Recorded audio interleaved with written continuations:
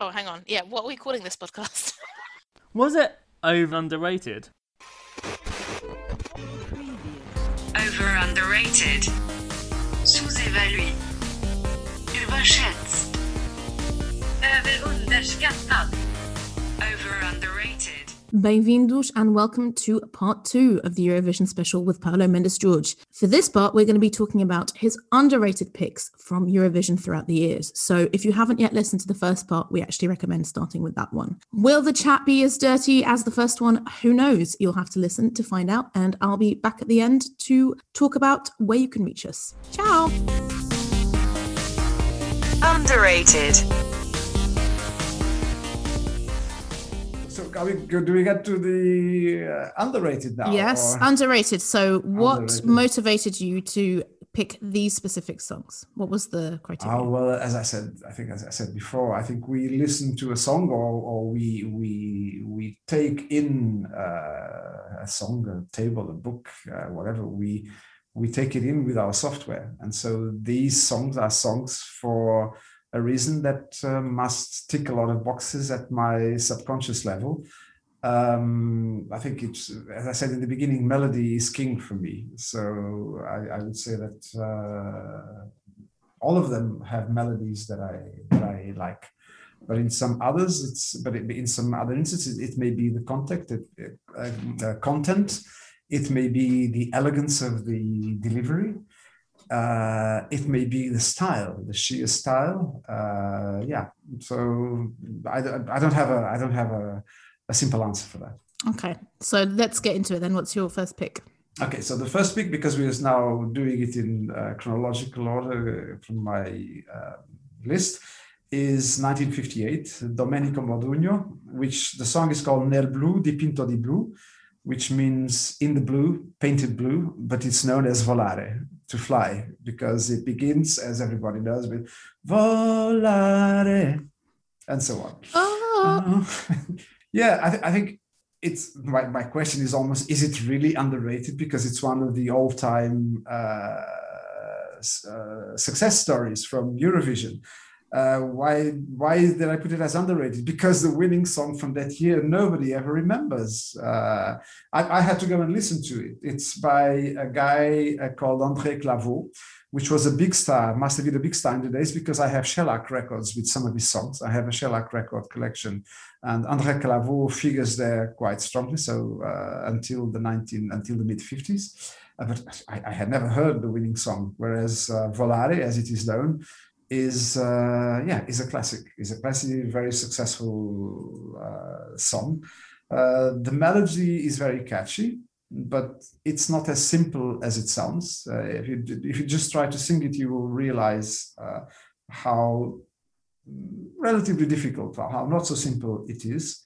The lyrics are lovely. Also, it's about elation. It's about being in love. And then there's the blue in the sky and the blue in her eyes and so on. But very nice lyrics.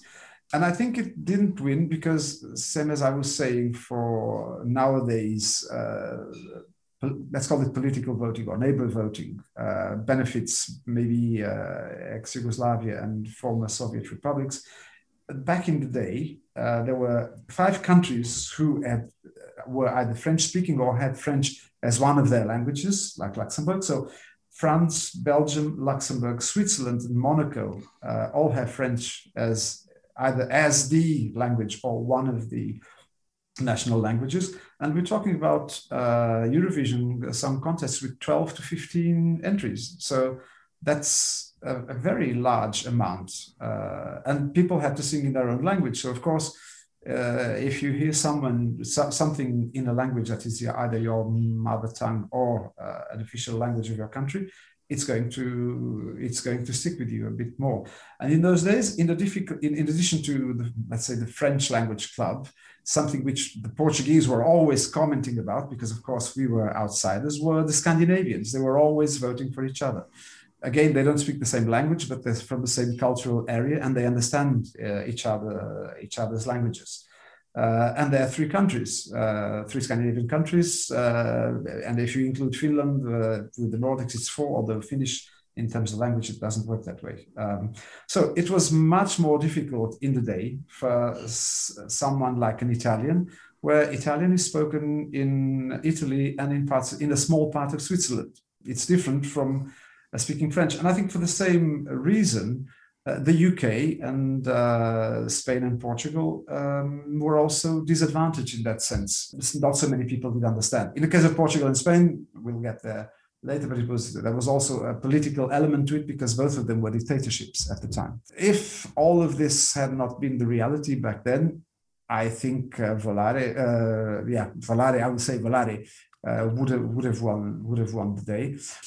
But it's a fantastic song. But luckily, even though it maybe was not rewarded as it could or should have been, it's been a big success nevertheless. And I will give my score already 12 points. Yeah. When it started, I had no idea. And as soon as the chorus hit, I thought, oh, here we go. Because I swear they sing this in football stadiums. They do. And I think that's why I knew it. And has it been covered by modern artists as well? Frank Zappa, Paul McCartney, David Bowie. There we go. And apparently it won a Grammy and it sold like 20 million singles. So although it didn't win, it's probably the most successful Eurovision song of all time. I think it's a great song. It's also got a bit more of a performance than other people of that era. Like he's like, he's going full Italian. And yeah, I quite enjoyed it. So I'd probably give it a 10. Yeah, I mean, I love this song. I mean, I knew this song and I forget frequently that it comes from Eurovision because I feel like it's just something in the cultural space that's always been there. I can't believe it didn't win. And then I was even like, am I going to go and bother and listen to the first two? And I was like, well, probably not because they're not going to be as good. I'd never paid attention to the lyrics and they are beautiful when I put them into Google Translate.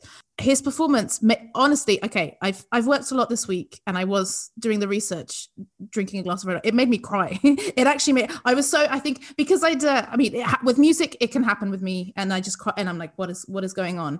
But I think having looked at the lyrics, then seeing it, and it was so authentic. It felt like he was really feeling it, and the orchestra, it was beautiful. So yeah, absolutely 12 points from me. But I didn't know that so many people had covered it until I went on the Wikipedia page. And when you go on the Wikipedia page of cover versions, it's like it could almost be its own section. And he's a really interesting guy. So he suffered a stroke, which partially paralyzed him, and that forced him to kind of abandon his artistic career. He went to rehab. So from 1986, he worked for the rights of disabled people. He was elected congressman for Turin in Italian parliament.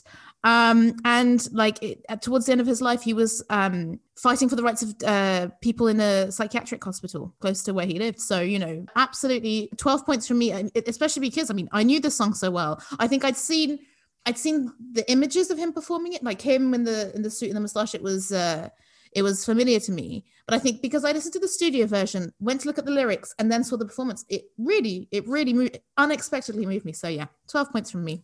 And there's still time for Scooch to become political powerhouses. Come on, Scooch, and not for the Brexit Party or whatever. Yeah, I think like I said, because in those days it's such a sterile performance. Just seeing someone move their arms kind of gave it more gravitas, doesn't it? Really? Yeah, it was really because he starts flying and then it cuts to the orchestra, and I was just like, oh, this is so. Again, red wine also, but still, like it was moving. But yeah, I think it was a whole different thing. I feel particularly until '74 when ABBA started to make a bit of a different show of it altogether again. Until I would say at least the late 70s, the Eurovision finale would be attended by the prime minister or the president or whoever of the country. It was really a very serious affair, and that's why countries invested and invest so much in it, and why there is so much pride in winning and so much sadness in losing or getting your nul point. Yeah.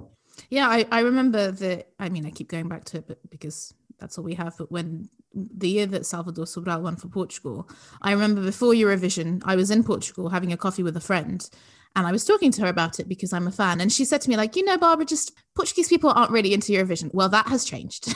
Let me tell you, that has changed, because I know that the year after it was amazing. So yeah, so I went to Austria 2015 and Lisbon 2018, and it was absolutely incredible to be in, my home city. It's a vibe, because in both of the ones that we went to, you have this kind of stage area where basically for the whole time you have concerts of all sorts. Like sometimes it's old winners, sometimes it's kind of local musicians, and then you have like pop-up spaces across the city. So it really felt like the whole city was living it. And it's like now definitely Portuguese people watch Eurovision, even now that a few years have passed since then. Speaking of Portugal, that's exactly what I was going to say. Nice. Which I will introduce my second underrated song from 1966. Madalena Iglesias, Ele e Ela, meaning he and her, or he and she. Why do I have it as underrated? Well, it's a very fresh and modern song for the time, I would say. And I think particularly it would have already been, I think, an interesting, maybe even remarkable song from a big powerhouse like the UK or Italy or France in those days. But the fact that something like this came from Portugal, for me, is even more remarkable, because Portugal in the 1960s was a country with a lot of poverty, dictatorship, provincialism. If you only need to look at the first Portuguese entry into Eurovision 1 or 2 years before, it was so bad. Oh my God. And it was about God or something, wasn't it? The was so bad. The song is called Prayer. Oração means prayer. And it's just, that is a reflection of the Portugal of those days. To have something fresh and breezy like this was really, I think, quite remarkable. And the other reason why I like the song is that, unlike the lyrics in Vicky Leandro's song in 1972, this is what I would call tongue-in-cheek, a sort of girl power song before its day, because the lyrics are about a guy who is absolutely besotted with the girl he loves. And the closing verse says, he without her is nobody. That's the gist of the song. So it's a song I very much like, was very popular in the country at the time.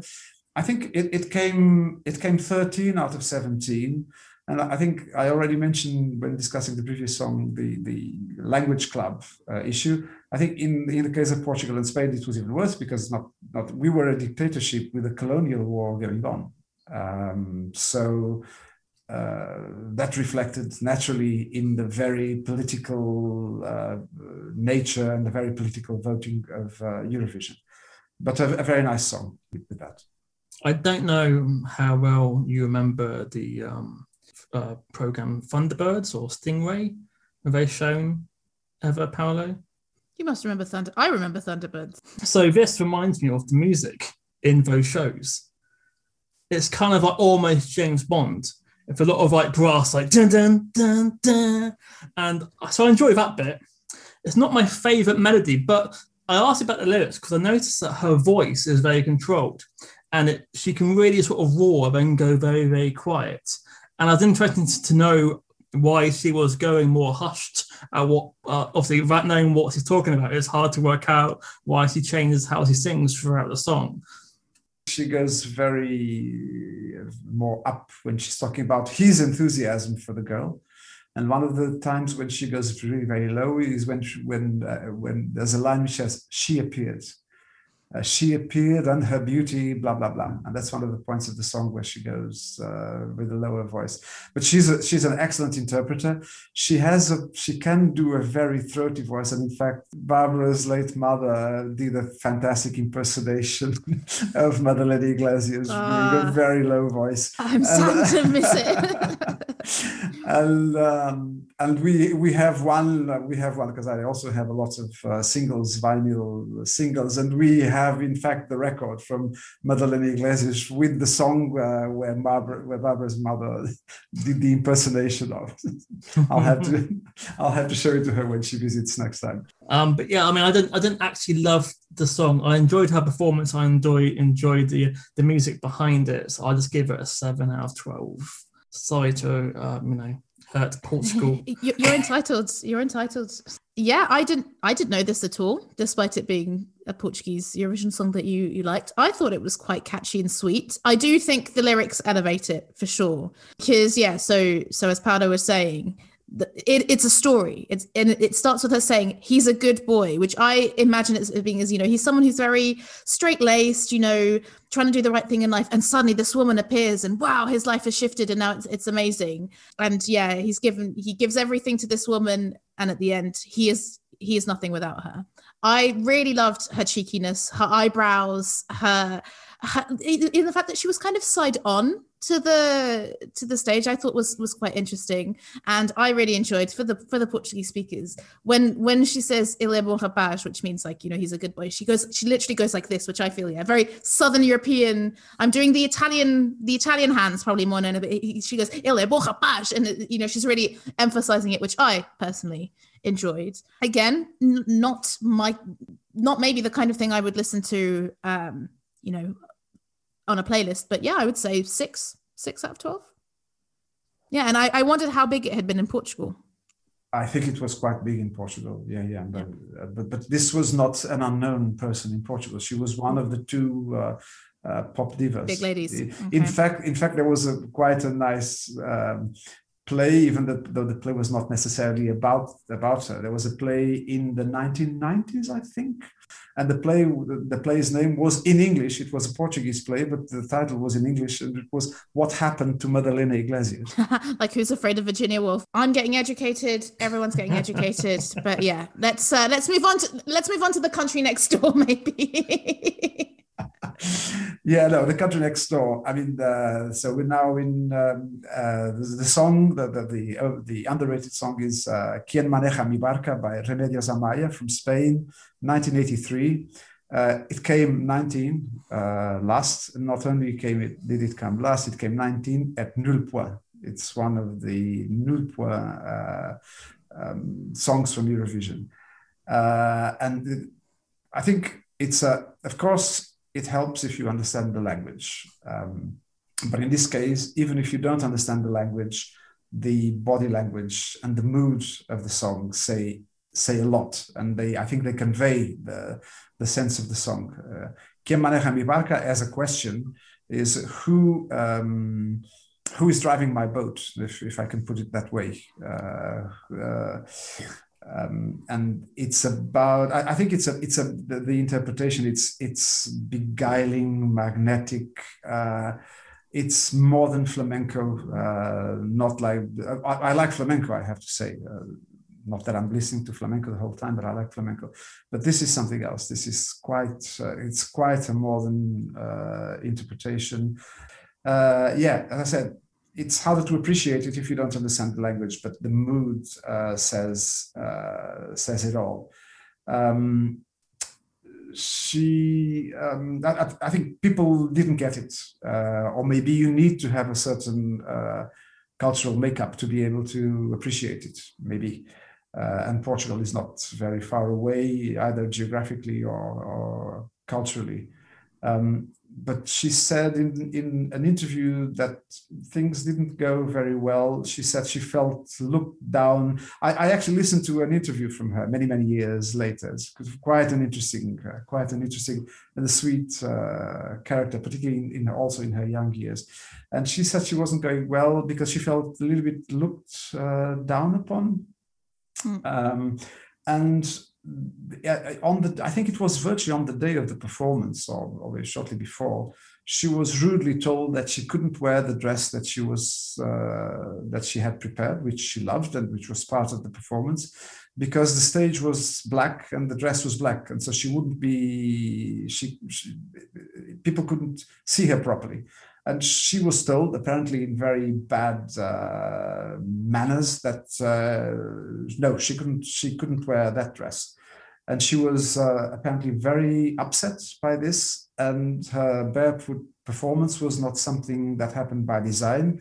Was that she was so upset, didn't even want to think about shoes or whatever. She decided she would go barefoot. She told her entourage, just don't talk to me, leave me to myself. And so she went in with all this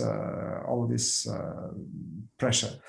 And then I think when I listened to a program on Spanish television now, preparing for the podcast, I think it was really a shock for Spain, because I think in Portugal we were always used to getting very low scores. Spain had already won a few times by the time this happened. I think it was really, really very a very, very big shock. I think the song was chosen, and we were talking about a little bit earlier about how songs are chosen in different countries. I think it varies.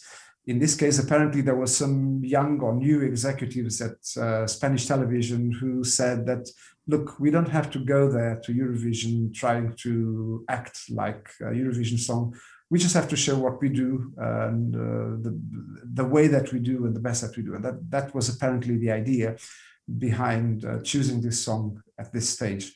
But clearly it didn't work. Was it ahead of its time? Maybe people didn't get it. Maybe nowadays, with people traveling a lot more and knowing a little bit more about other cultures, it would have been treated differently.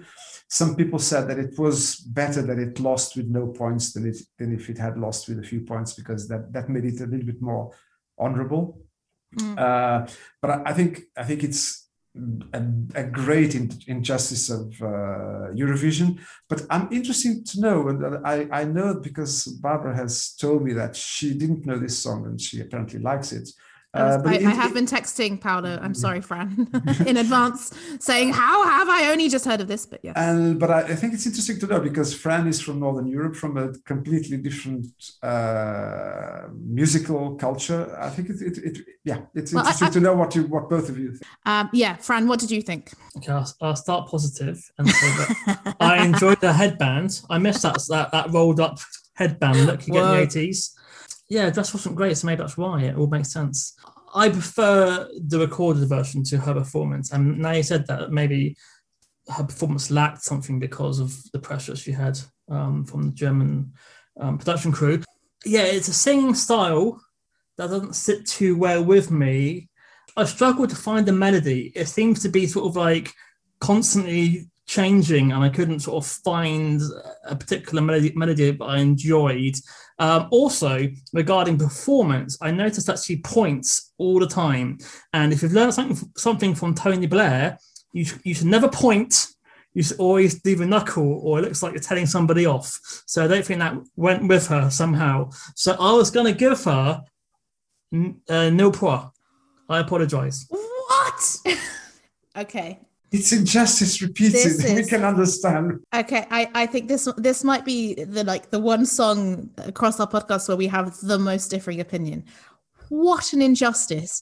This song is amazing. I cannot believe, Paolo, that you and Lucia liked this song, and I never heard it until today. Until yesterday when I was preparing for it.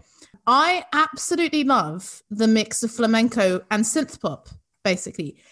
But I have to say that this is the one where I was the most glad to listen to the studio version before I saw the performance. So studio version comes on, I was like, what is going on here? Because in the studio version, you can really hear the synths, you can really hear the bass.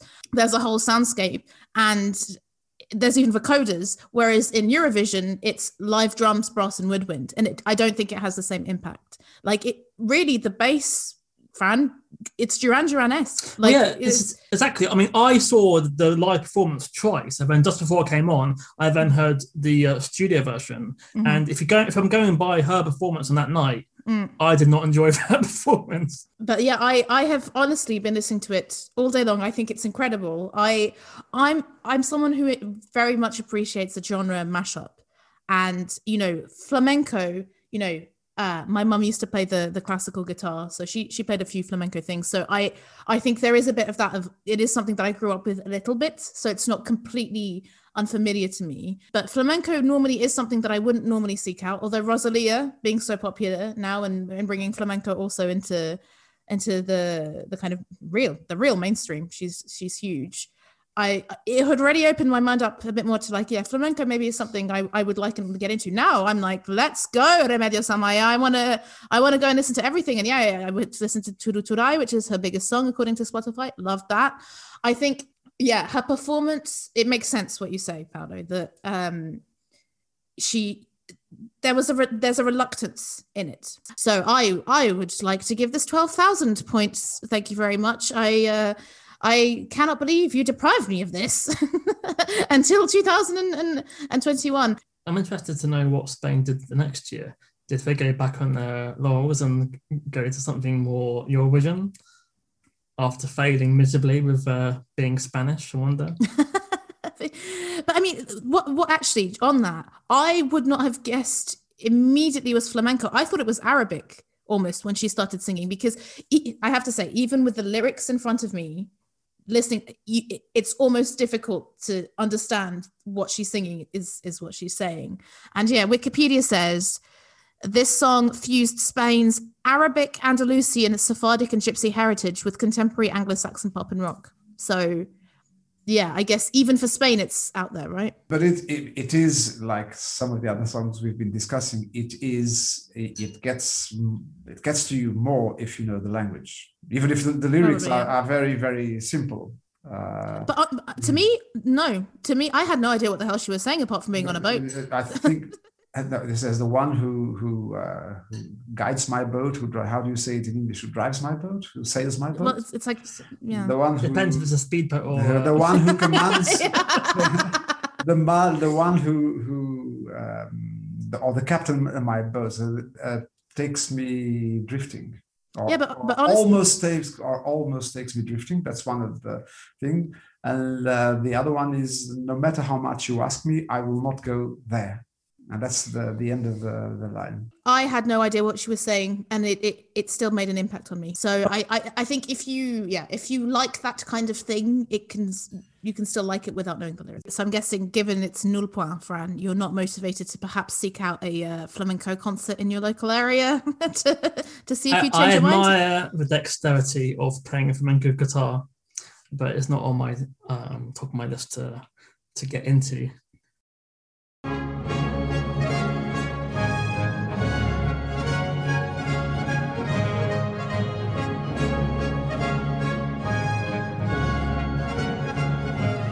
Moving on to Italia.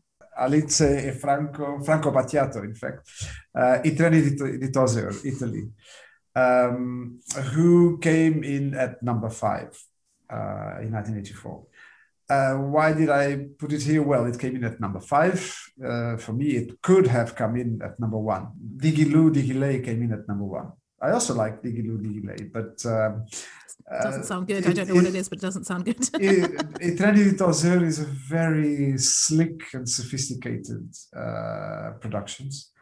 The voicing, I have to say, like in this one, same as in the other ones, I only listened to the performance at Eurovision evening because that's what I remembered. I went back to what I remembered having watched originally, and in a couple of instances, the voicing goes from him to her, and they just fuse. It's very, very nice. In addition to the songs being so smooth, really. The opera singing at the end is a little bit Eurovision-y, but it adds to a relatively unusual signature. And I think the orchestration renders the rolling rhythm of the train and the feeling of the train really beautifully. You can really understand that this is a song about a train. And it was a success in many countries, apparently, despite coming in at number 5. Was it too sophisticated for Eurovision? I don't know. But anyway, it was a high quality entry from Italy. And in fact, one of the things that struck me, just as a final remark, not about the song, but about Italy, is that if you listened to, as there are lists for everything on Spotify, internet, whatever, YouTube, about the Italian entries to Eurovision, the quality is remarkably high. They are very often quite unusual songs, but I would say that they are, on the whole, maybe the country coming up with the highest quality songs, the highest quality entries. And for me, certainly this one is a case in point. For me, I heard Giorgio Moroder a little bit, fellow Italian, electro. The bass line reminds me of Radio Gaga. I guess it's a similar, but the performance is bonkers because every time Franco stops singing, he steps behind her and then looks at her like a creep. It's a really weird choice of what are you doing, mate?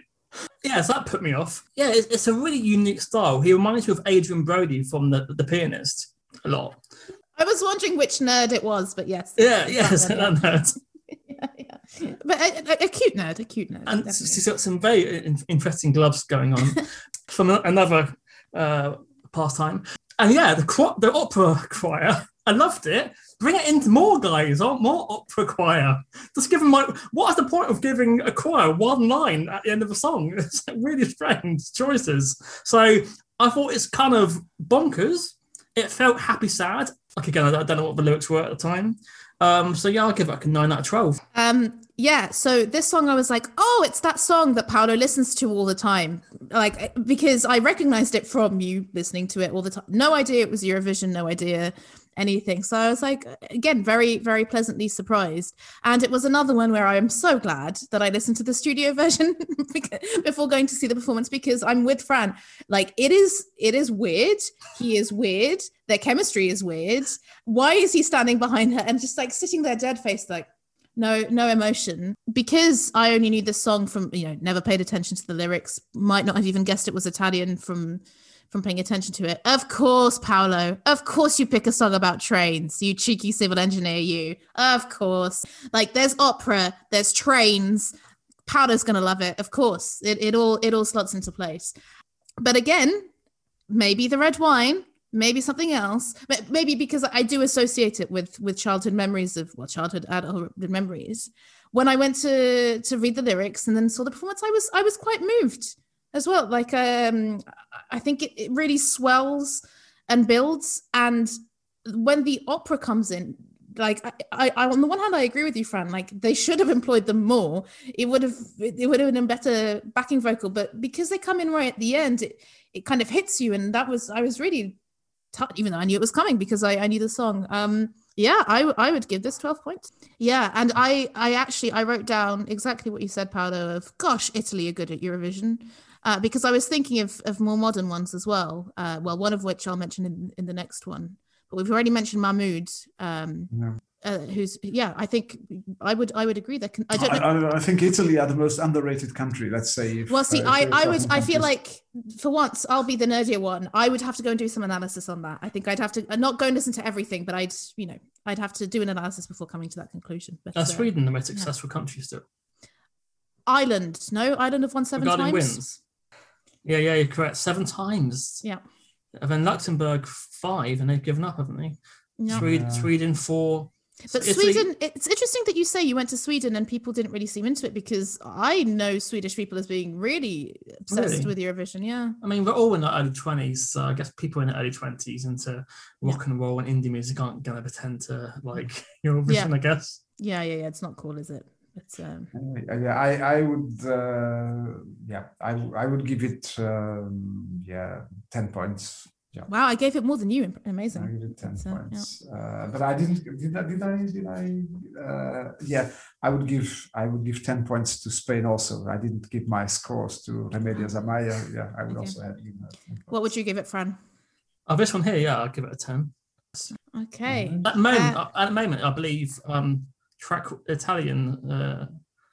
What's it called? I can't pronounce it. The first one's the winning, isn't it? Volare. Yes, Volare is winning it currently. Okay, in the Fran Babs Paolo Eurovision. Yes, great. So is there a chance for one last song to win it? Let's see. Yes. And the last song in my list is a recent one. Is 2018 France, Merci. Or should it be Mercy? Which, as I've now discovered, I thought it was Merci, written the French way, thank you, with I.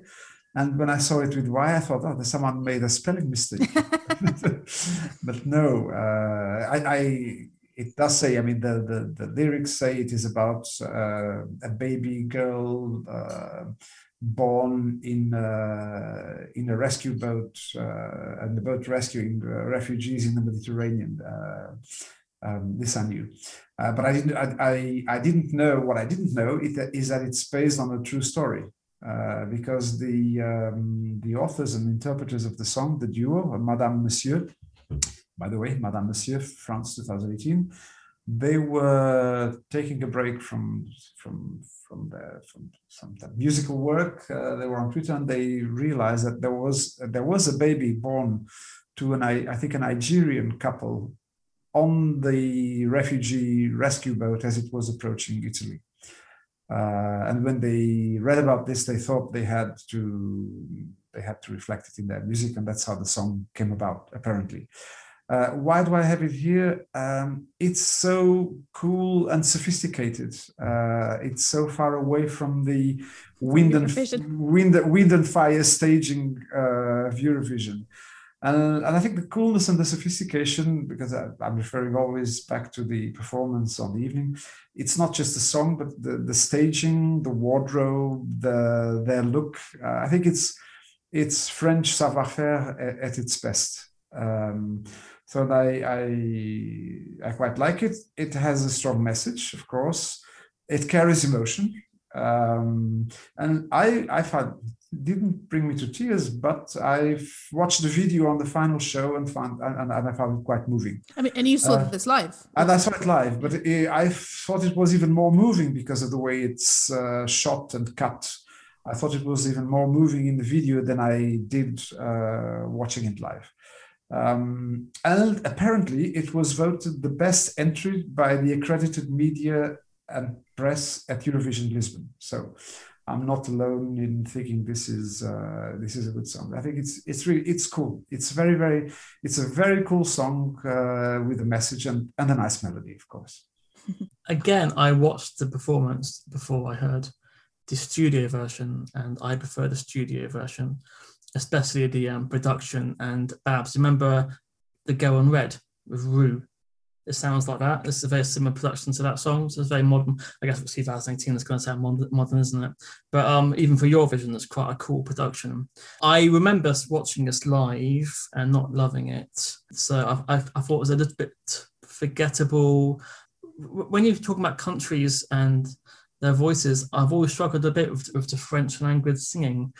Even like Christine and the Queens. I don't know why that is. I don't know if there's certain languages that you prefer. Like I enjoy listening to the Swedish language.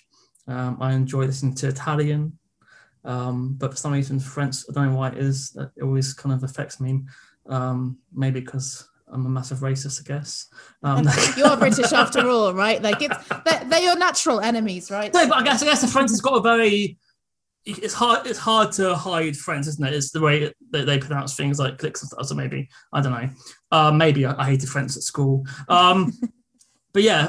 If you're talking about the studio version, I would give it an 8 out of 12.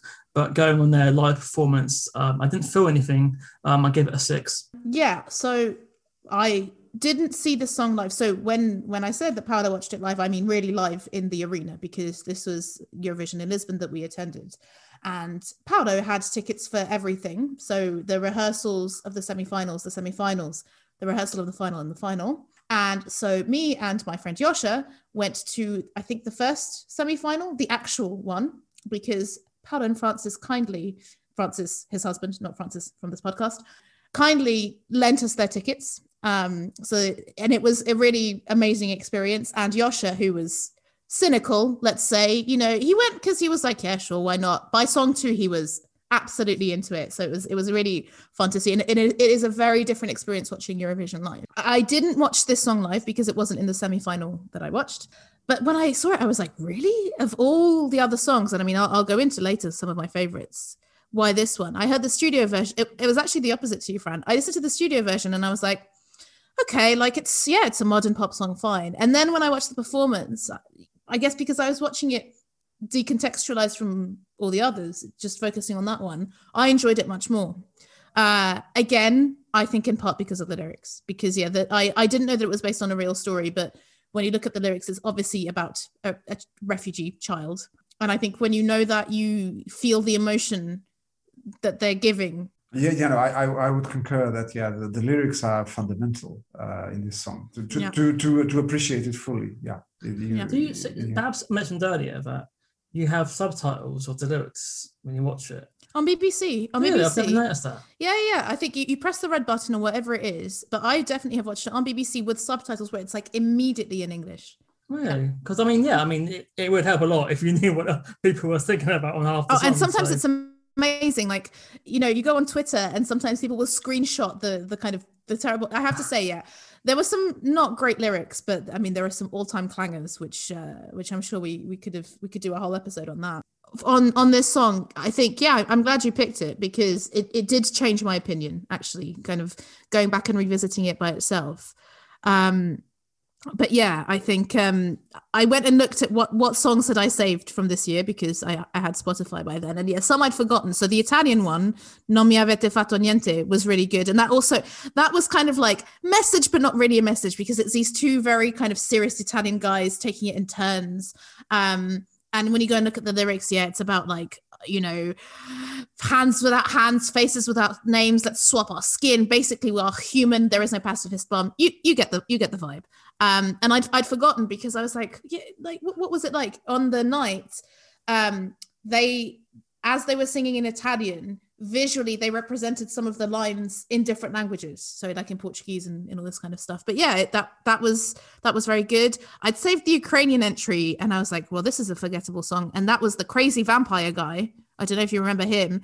So he starts singing the piano because I watched it again last night. He rises up and then walks down the steps and then the piano's on fire. And I was like, that it is fair enough, quite memorable. And there was the metal song, basically the melodic metal song, which I remember you hating. I thought it was okay. And Slovenia would have been, I think, maybe my underrated pick. It was this woman with pink hair, and it was a very funky pop song, where there's a little bit of rapping, there's a little bit of song, but then there is this kind of bridge where it builds, and then you're like, okay, this is classic Eurovision. So I think 2018 was a good year, but I personally would have picked something else, but I would give, on reflection, I would give this song maybe 7 points. Maybe I would give it 8. But to me, it's in the 8 points from the 8 thereabouts. Sorry, Fran, you were going to say. Regarding this year, is it 2020 acts carried over? No, really. Oh no, hang on. Sorry. Some of them. I said that with such confidence. No, I have no idea. Some of them have carried over. I think the Dutch entry and the Macedonian entry have carried over. I think it's not the same song. Sorry, it can't be the same song as 2020. Oh wow! Yeah, so Iceland can't win it. No, very cool song. Yeah, do you remember Iceland, Paolo? It was the guy with the sweatshirts with everyone's face on it. Yeah, I didn't particularly like it. Everyone in the UK was going mental for it, I think, because it's a very funny song. And I know I saw Fran, the comedian Sarah Barron, talking about her husband buying them all the sweatshirts from that video, and she was like, when are we ever going to wear these? Like, for what occasion are we going to wear these sweatshirts? But yes, I'm going to say, Paolo, you surprised me. I thought this was a very savvy. I'm slagging you off. You're my dad after all. But yeah, given our background and the arguments we have had about music in the past, I thought this was going to be a lot more syrupy. There were some songs that I was really surprised that you liked. And I personally would be forever grateful for learning about Remedios Amaya, because that was that's a big surprise. I'm sure, Fran, I'm sure the praise won't be as high from you, and that's okay. I quite enjoyed watching old Eurovisions. It's not every day I watch songs which weren't the winners. So it's nice to see what else was out there, because obviously I'm sure there's hundreds of fantastic songs that I will never see on the best of shows, and there's something terrible happens in their performance. So yeah, I mean, there's nothing here I really hated apart from that one song. But yeah, I mean, I think sadly I probably preferred more in the overrated category. Yeah, I mean, I category. enjoyed the overrated category more than I would. Yeah, no, I enjoyed the overrated category too, except for Azerbaijan, I think. Yeah. I think Ellen, Nikki, I hope you're okay. Well, thank you very much for coming on, Paolo. Thank you for inviting me. It's been a great experience. My first ever podcast. Maybe Yay. last, who knows? Wow, okay, Jesus. Stay living, yeah? That's all I meant. Obviously, you don't have anything to plug because you don't have a podcast. Is there any finishing words of wisdom or any any words for someone who might have been listening to this episode who normally isn't a Eurovision fan, to try and convince them? Yeah, what would you like to end with? I think no pressure. You either like pop music or you don't. I think Eurovision has been there long enough for there to be very different styles, dominant styles in different times. And what we were talking about from the 1950s or 60s is very different from the current times. But I think there's potential to like Eurovision if you like pop music. And if you don't, and if you take it, if you don't come to it already with some prejudice, really, at the end of the day, but it's not it's not everybody's cup of tea. But it's good fun. I think it's the longest surviving musical contest in the world, sort of thing. There's now a body of, I think, almost 1,600 songs from when it started, because if you go to Wikipedia, actually each song has a serial number. I think for 2019 we're in the 1560s. Yeah. So there's a very large body of music there. A friend asked me about what year was my favorite. I'm not sure, but I think somewhere in the 80s, maybe 82, 83. Remedios Amaya was 83. Crédit du Trésor is 84, so around that time, before I more or less disconnected. For me, there is a year that is quite important, pivotal, which is 1974 with the victory of ABBA, which was, I think, when it transitioned, to use today's language, from French chanson to something a little bit more pop. And I guess I actually hadn't made the connection, but 1974 is the year that the dictatorship ended in Portugal. In Portugal too, and in fact there is another story, which is the Portuguese entry of 1974. Yes, was the first of two code songs to launch the revolution. Played on national radio at a certain time in a certain program. And the reason why it was chosen was that it was so neutral that it was not going to raise suspicions that something was going on.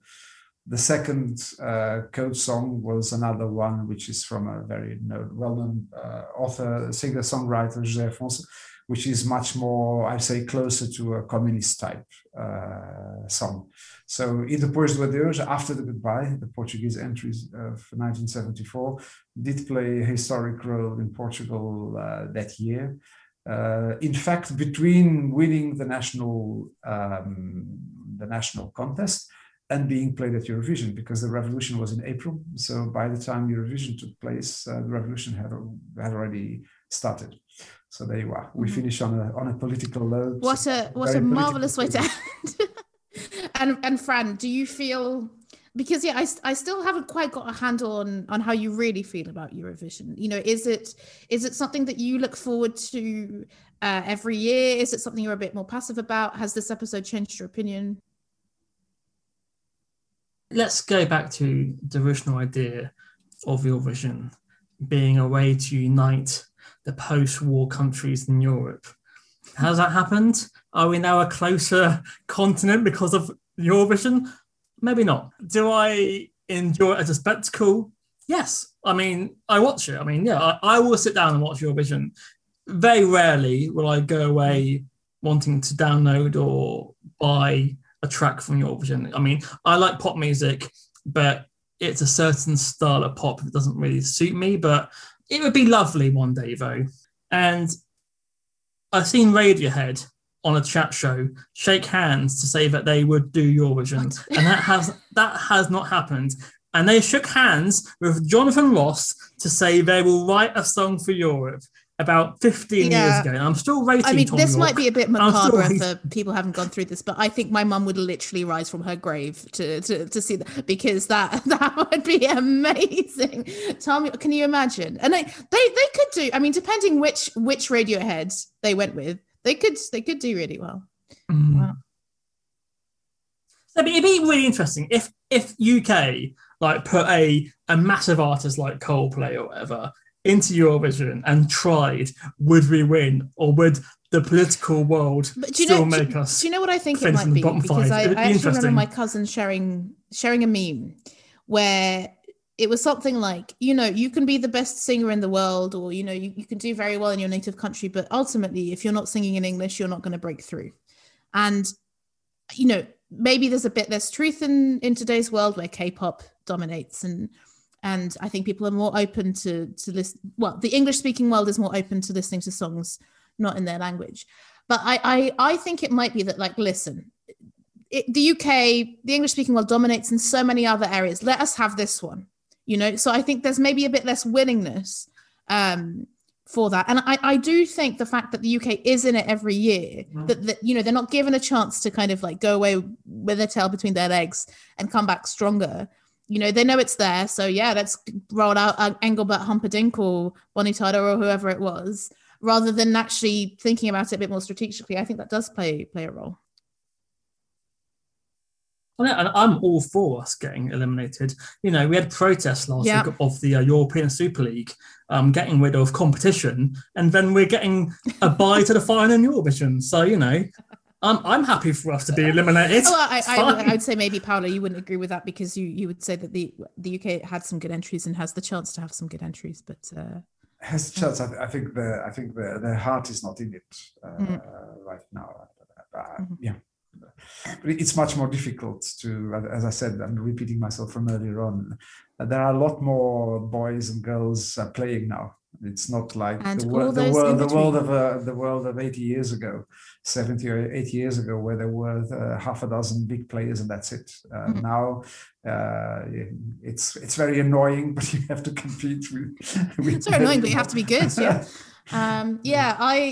I will finish by saying that I can understand the knee-jerk reaction against Eurovision, because I had that knee-jerk reaction once. And when you do see the roundups of Eurovision, very often it is the person with the craziest staging, makeup, whatever it is. But I will emphasize again, I mean, we didn't get into it because there's only so much time, but there are so, like you said, Fran, very few times have you gone away and kind of saved or explored a song. I think so as well. It hasn't been that many people that I could probably I could name them on one hand, but those that I got in from Eurovision, I really got into. Sébastien Tellier, was he the first French entry singing in English back in, I don't know, 2012. He is amazing, and he's one of those artists where I haven't listened to every single song. I haven't listened to every single song on his back catalogue, but I have seen him live twice, and I have cried both times, again, with the crying, with the music. And I don't think I would have gotten into him if it wasn't for Eurovision. And there's Paolo, you were saying to like Eurovision, you have to like pop music. In a way, yes, you have to go in with an open-mindedness that if you're a pop lover, you would. But I don't think that's completely true, because there are a lot of different genres going on. And even within pop, there are phases, obviously, from now, there is a kind of electro-ness, and I'm sure trap will be coming to Eurovision sometime soon. Yeah, it hasn't gone very, very hip-hoppy. There's been a few kind of funky pop songs, so it'll be interesting to see if that changes in the next few years. But I think people should just see it as a general music competition. And if you do, you might be pleasantly surprised. Well, hopefully we have made you a bit more of a Eurovision fan today. And thank you very much, Paolo, for coming on. And I hope this hasn't made you disown me. The opposite. Oh, lovely. Fran, anything to add? Just, keep being you guys. Love Europe. Love music. Stay safe. Amazing. Bye. Bye. Bye.